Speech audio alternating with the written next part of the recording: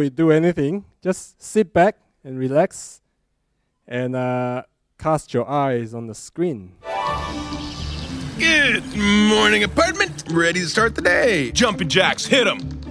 1, 2, 3. I am so pumped up. Yes, overpriced coffee. That's $37. Awesome. Everything is awesome. Oh my gosh, I love this song. It's cool when you're part of a team. Everything is awesome. No, guys, wait up. Where am I? Come with me if you want to not die. What is happening? You're the special, and the prophecy states that you're the most important person in the universe. That's you, right? Yes, that's me. Relax, everybody. I'm here. Batman? Awesome! Who are you here to see? I'm here to see your butt. Oh my gosh! Pow. Wham. First try. My fellow master builders. Hello. Lord Business plans to end the world as we know it. There is yet one hope. The special has arisen. I know what you're thinking. He is the least qualified person to lead us. And you are right. A house divided against itself would be better than this. Abraham Lincoln! I'm not the special. I'm just a regular, normal guy. You have the ability to be the special because I believe in you.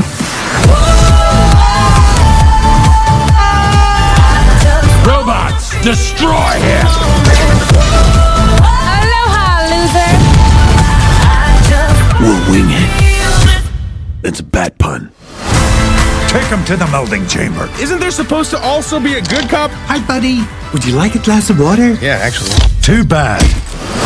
We are entering your mind. What? I don't think he's ever had an original thought. That's not true. Introducing the double-decker couch. So everyone could watch TV together and be buddies. That is literally the dumbest thing I've ever heard. Let me handle this. That idea is just the worst. To the Batmobile. Dang it. To the invisible jet! Dang it.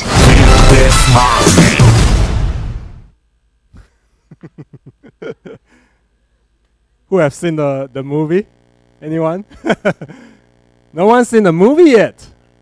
Who's doing Salvation Call later? Paul, is it? If you never watch it, you need to come to the front and get prayed for.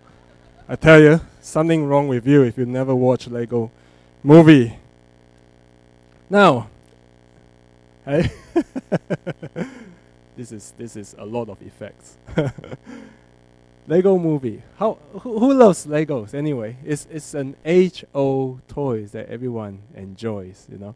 And if you've never watched the movie, I'm not here to promote the movie, but anyway, it's up to you if you want to watch it or not. But I'll just give you a bit of a rundown of what it's about. Lego movie, it's incredible.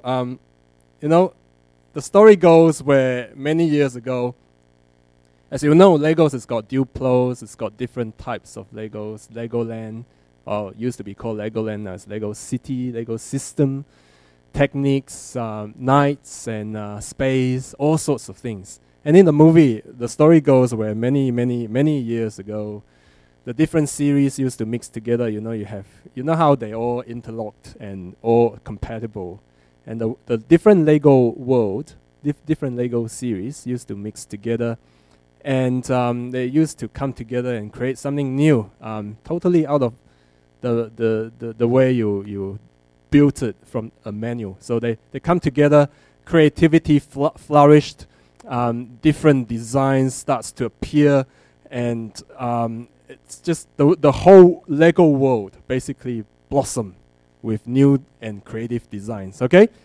But, there's always a but. It was too much for Lord Business up there. It was too chaotic for him, and you know, Lego pieces is just not meant to be mixed together. And Lord Business wants to be in control of absolutely everything in the Lego world, including the little tiny Lego people. He wants the world to be in order. He doesn't want chaos. He wants everything to be tidy. Duplo's not supposed to mix with space. And superheroes not supposed to mix with the fairyland sort of thing. Everything's supposed to just group by itself. Anyone feels like that? Or because you're in Byron Bay, you mix everything together. But, it's when Lord Business rose to power, he could not stand there doing his head in. So he took control of the entire Lego universe. He put everything in order. Each Lego series went back to its own world. And they're not allowed, in fact, to cross over to each other's world. So, in a way, creativity was killed. And it was nice, it was tidy, it was a controlled environment. But it wasn't enough for Lord Business, just because they all gone back to their own world. But, they still inter-built. They still take apart stuff and build it among themselves. So you have the different Duplos start springing up as well. And it's absolutely doing his head in. Lord Business does not like that. So ultimately, he conceived a secret plan, an evil plan to end the world as they know it. Which means he's going to let the Lego series all built into what they're supposed to be building. A car supposed to be a car, not become a spaceship, like how Rowie normally likes to do it, just not according to the manual, So they're supposed to build into their own stuff, original stuff, and Lord Business is going to use glue to glue everything down so that they're supposed to just look nice and supposed to be what they're supposed to be on the box. And you're not supposed to touch them, not supposed to move them around. So that's the plan of Lord Business, to glue everything down. And then we have Emmett, the little ordinary orange construction guy, come into the picture. He was happily playing by the rule, totally oblivious to what was going on at the background. He was living his life day in and day out. He was in control of his life, as you've seen on the screen. Everything was working fine. Everything was awesome. And then he stumbled upon the secret plan of Lord Business. And his life was suddenly turned upside down from a very controlled, very predictable environment to one who was living on the edge and with totally unpredictable outcome. But at the same time, as you've seen him in the Batmobile flying around, it was fun, it was exciting, it was awesome, and it totally turned out to be worthwhile in the end. So together with the master builders, the surviving creative people, supposedly, Emmett set out to destroy the plan of Lord Business. And so the adventure began of how they restore freedoms to the different Lego world, how they restored creative design among the Lego pieces. And I was sitting there watching the movie. You know how, if you're familiar with 2 Samuel, when Nathan the prophet came to King David one day after he did some wrong things, and Nathan said, give out a few analogy, and Nathan said in the end, you are that man, to King David. And I was sitting there, I feel like someone's saying to me, you are that man, Lord Business, because I don't like missing Lego pieces around. As Karen can testify, as doing my head in at home when Rowie mixing all the different series up together. You are that man. You are Lord Business. I was sitting next to Sue and Rowie and Haley, and Bob was happily snoring away. But no one there was speaking to me, you are that man. Somehow I heard it from somewhere. So anyway, maybe God was speaking, I don't know. Lord Business likes to be in control. I like to be in control, especially when it comes to Lego. It's just meant to build it like what's on the box. See, who likes to be in control? No one's facing up. You'll be like me then. I'm not alone. You probably don't like mixing your Lego pieces around. John and Chris. Yes, Chris is shaking her head. I'm not alone. You know, we feel secure to be in control of our lives. We feel secure to be in control of the Lego pieces. Nothing's missing and we feel good. You know, being in control in a particular situation means we're able to predict the outcome. We're able to build it as it is. We're able to see the end result. There's a sense of safety to be in control, isn't it? And there's no surprises. You know, you won't lose pieces. You know exactly each piece fit where. And we feel powerful to be in control. Right? Yes, Chris? We feel powerful to be in control. Let's turn to Mark if you've got your Bible, or you can look at the screen. Mark chapter 1, verse 14. Start off by saying, "Now after John was arrested, Jesus came into Galilee, proclaiming the gospel of God, and saying, 'The time is fulfilled, and the kingdom of God is at hand. Repent and believe in the gospel.' Passing alongside the Sea of Galilee, he saw Simon and Andrew, the brother of Simon, casting a net into the sea, but they were fishermen. And Jesus said to them, 'Follow me, and I will make you become fishers of men.' And immediately they left the nets and followed him. And going on a little farther, he saw James, the son of Zebedee, and John his brother, who were in the boat, mending the nets. And immediately he called them, and they left their father Zebedee in the boat with the hired servants and followed him." Great passage. Now, if you've gone through Neville Strong's Bible boot camp, you know that the key word in Mark is immediately. Immediately, immediately. And it's got that sense throughout the whole book of Mark. And just so you don't miss the tone that Mark's tried to portray in his gospel, everything was happening real fast. Everything was in a really fast pace. It was almost a sense of urgency when you read the book. And by the time you finish reading Mark, you probably need some Ventolin and inhale them and get your lungs open again. You know? And just in the same chapter, between verse 16 and 34, immediately they left their nets, verse 18. Immediately he called them. Immediately on the Sabbath. Immediately that was in their synagogue. At once, which is the same Greek word as immediately, his fame spread. Immediately he left the synagogue. Immediately they told him about her. Immediately you need your puffer. It was urgent. It was really fast. And as Jesus began his public ministry, in verse 15, the time is fulfilled and the kingdom of God is at hand. Repent and believe in the gospel. Right after that verse, everything happened real fast. Immediately. Bang, bang, bang, bang, bang.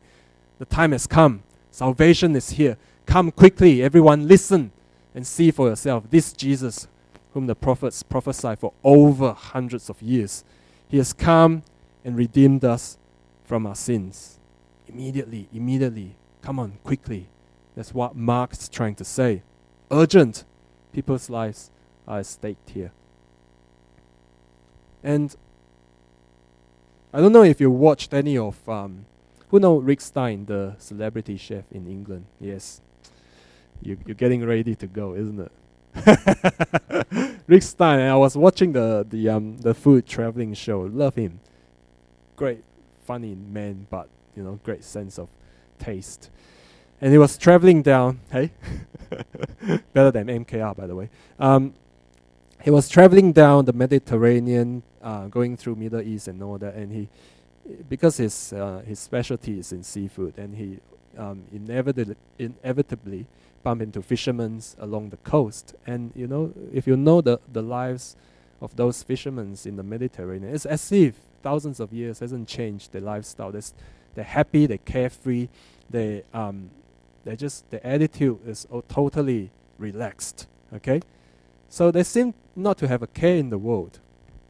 And being fishermen, Peter and Andrew, they probably, I would say, I imagine them to be a fairly relaxed people. They have a fairly relaxed lifestyle, and they probably live by the shores on the Sea of Galilee.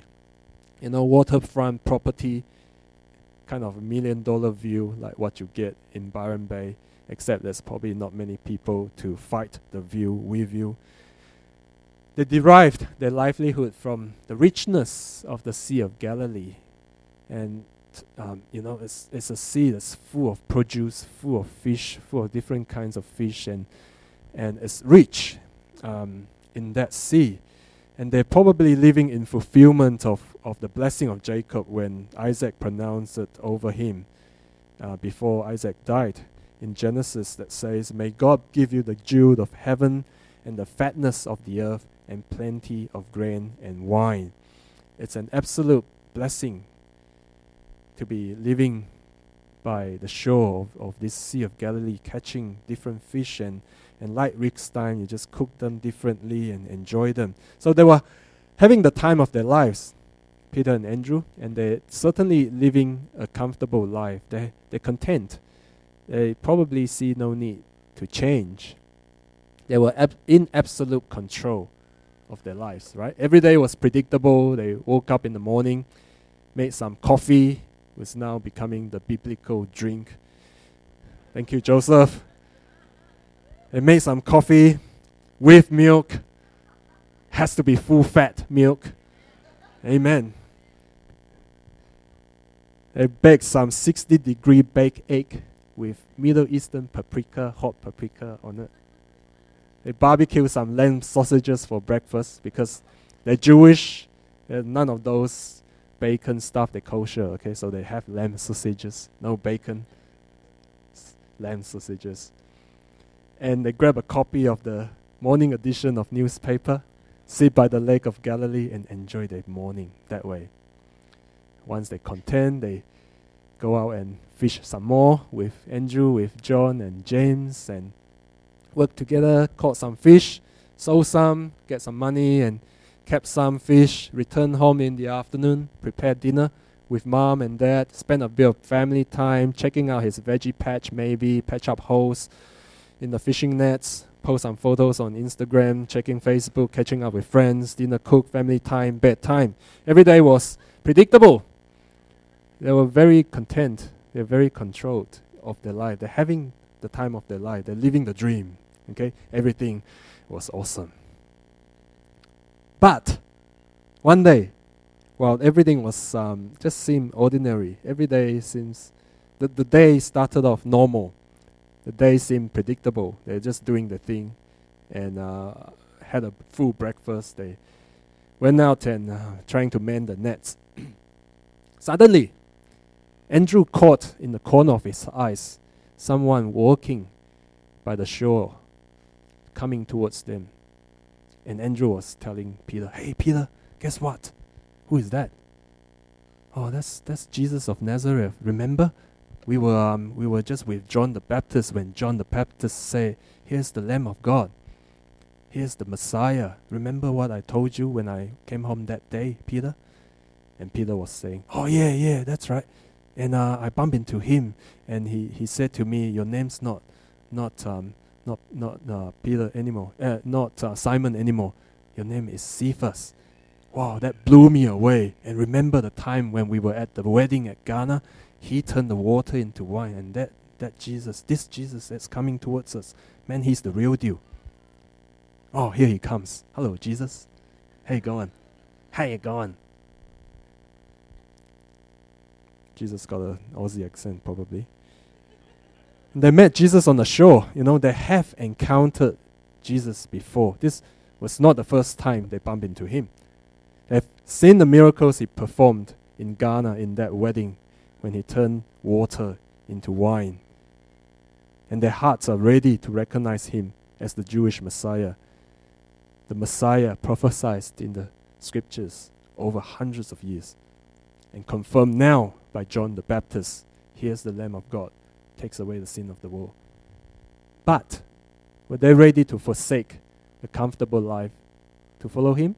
Were they prepared to let go of the predictable lifestyle and follow this man who then maybe will make their life unpredictable, walking on the edge?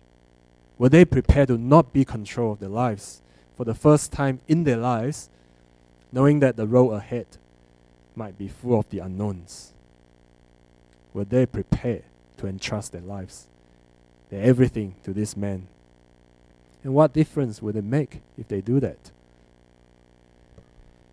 You know, I wish I have a crazy, sensational testimony to tell you standing here of how dramatic my life has changed, of how I was a drug addict and living by the side of the road every day, almost losing my life in the gutter, you know, until one fateful day when I see the glorious light, when Jesus appeared in the light and called me, and then tears streaming down my face.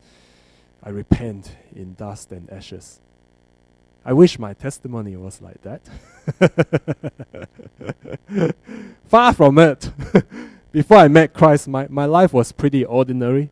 I was very content. You know, I didn't do drugs. I drank no alcohol. I never slept around. My life was great. Growing up in a typical middle-class Chinese Malaysian home. You know, in a healthy family, mom and dad together, everything was going well for me.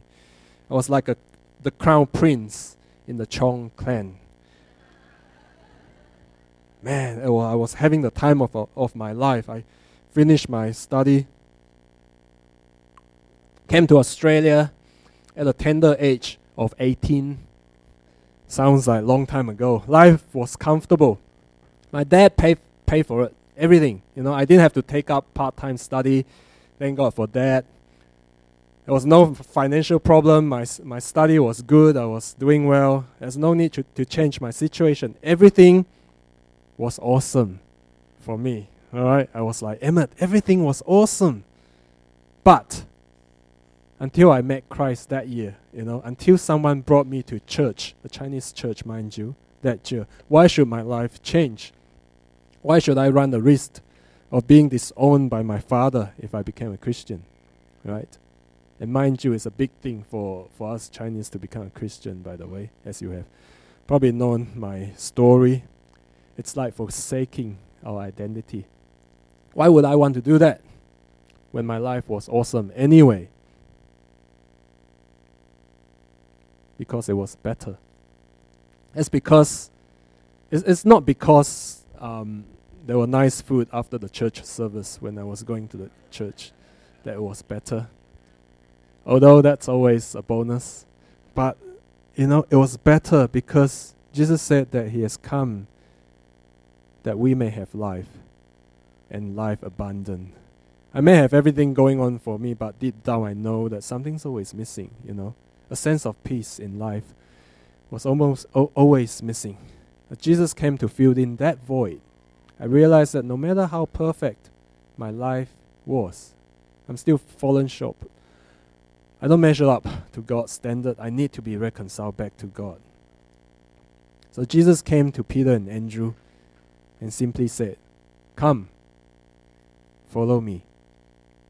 I know your hearts are ready. I know you're prepared to give up control of your lives, even though the road ahead is unpredictable, even though you wouldn't know how your 3 meals will come, but that's okay. It'll be better. It'll be worthwhile. Trust me.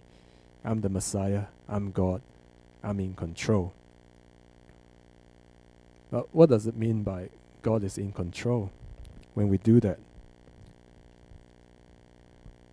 What is this Christian cliche that you heard all the time? God is in control. When we are giving God control, does it mean that, you know, we became like puppets in a puppet show, controlled by a few strings to do stuff?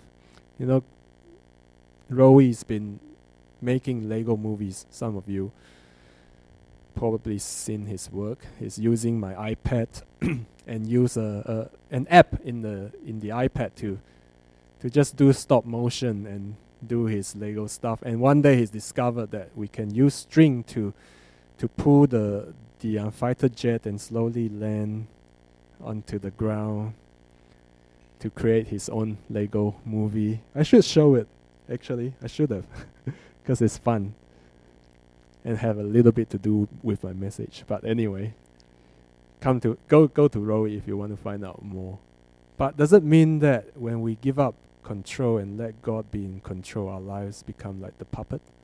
Is that what it means by God is in control? In fact, I will even go as far as challenge that notion of God is in control.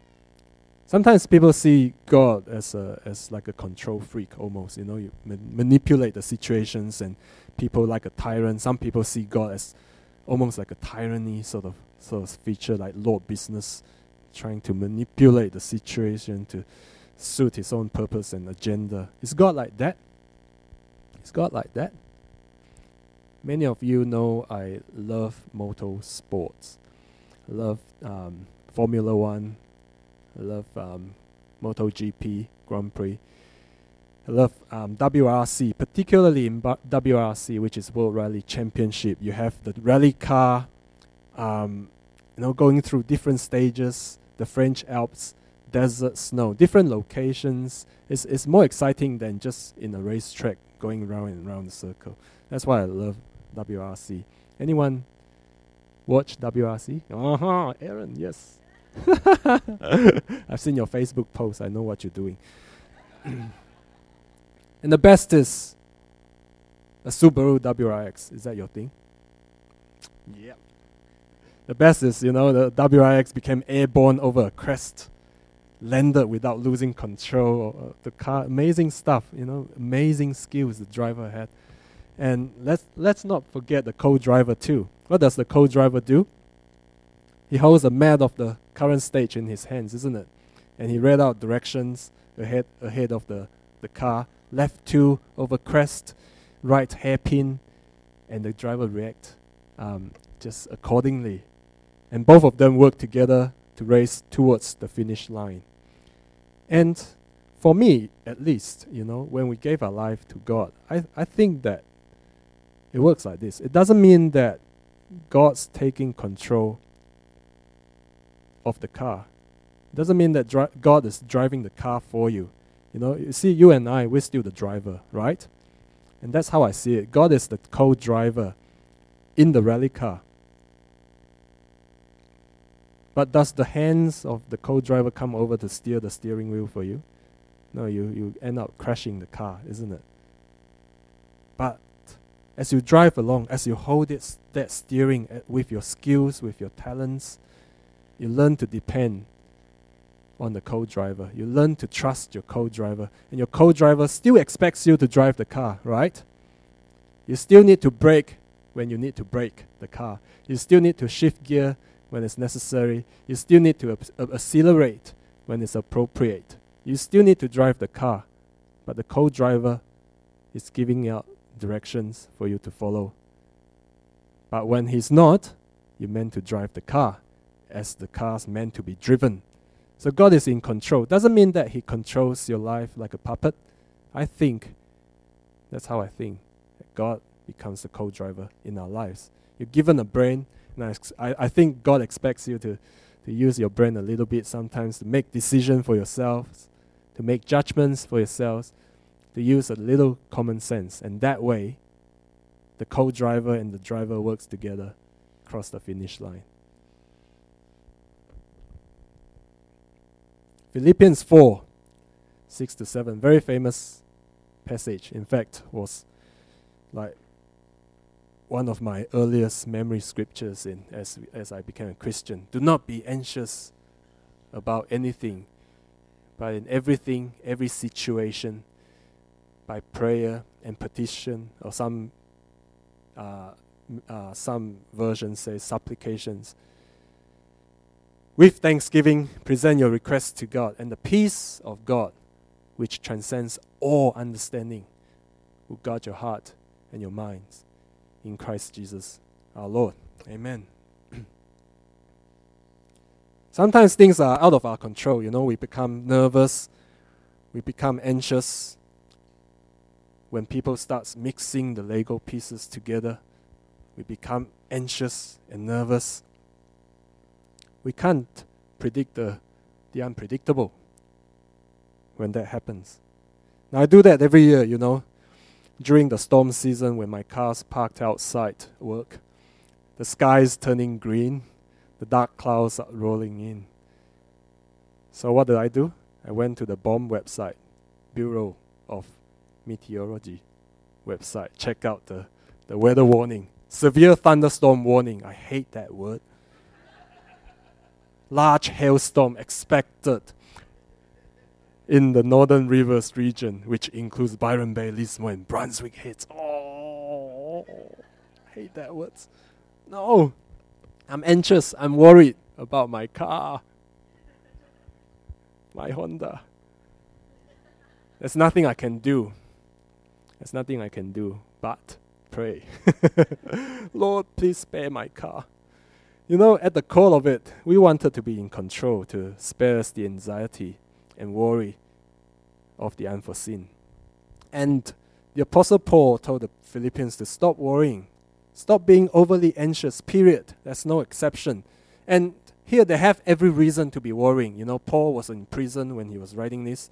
The Philippians, they're facing severe persecution. They're threatened with persecution. They have everything to be worried. And it's not because Paul was trying to trivialize the troubles they face, but because he knows that God is greater than all their troubles. He was like almost saying, relax, just be joyful, rest in God, be anxious for nothing, but in everything, not just financially, not just emotionally, spiritually, every situation in life, work life, family life, ministry lives, everything. And the three words here that Paul used, prayer, petition or supplication, requests, the three words here, they're all terms related to prayer, but with slightly different nuances. And, you know, prayer shifts our focus from ourselves to God, right? Prayer brings us in worshiping God. And that is so important. Relationship with God is first and foremost. And for Paul, you come to God. You worship God first. Before any request or petition. You worship God. And worship catches the heart of God. With thanksgiving. You know, when we give thanks, we remember the goodness of God and what He has done in the past. That's why you give thanks for things that has happened in the past.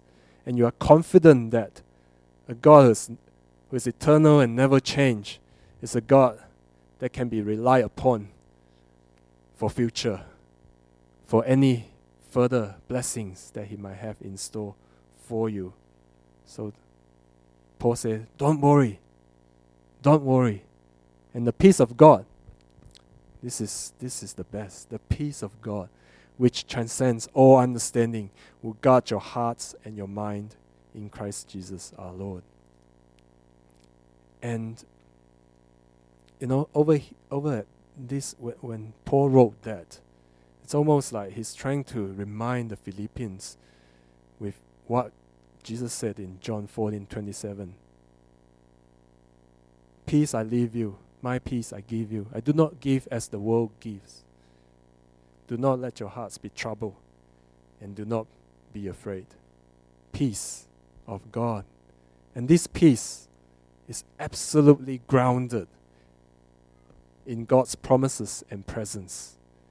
And Jesus Himself said that this peace which transcends all understanding. Do not let your hearts be troubled, and do not be afraid.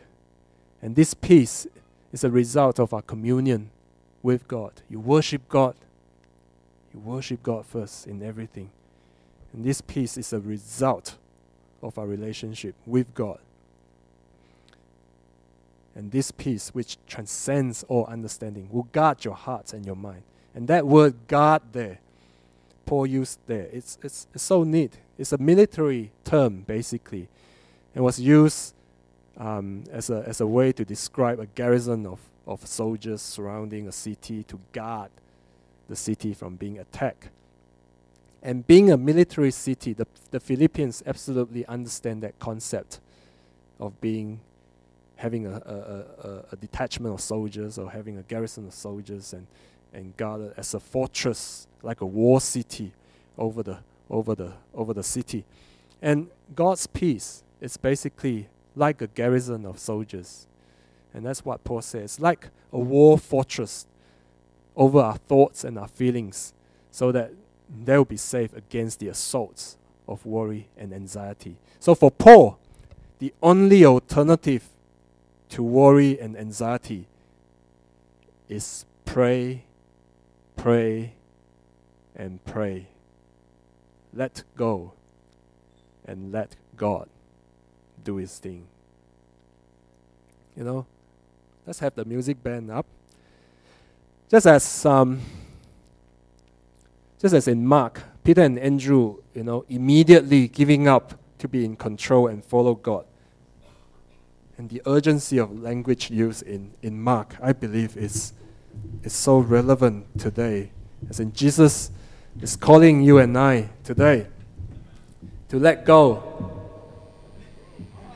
That's God speaking right there. To let go and let God. It's urgent, immediately, urgent, quick.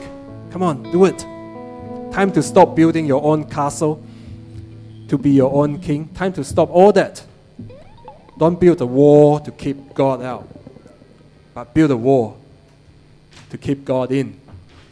A wall of God's peace. This peace which transcends all understanding will guard your hearts and your mind. This peace, like a wall city, like a fortress, guard against worries and anxiety.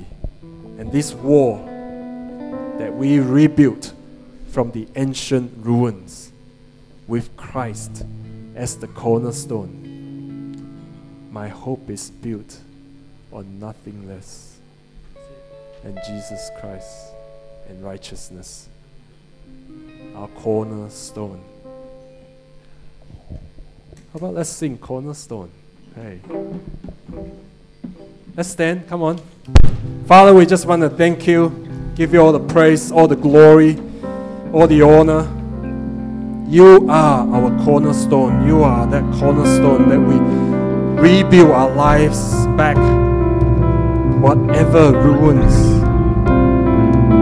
that we have in our lives, that you are the cornerstone on which we built our walls to keep you in our hearts, to keep out anxiety, to keep out worry, to help us to let go and let you. Let's sing that. My hope is built. My hope is built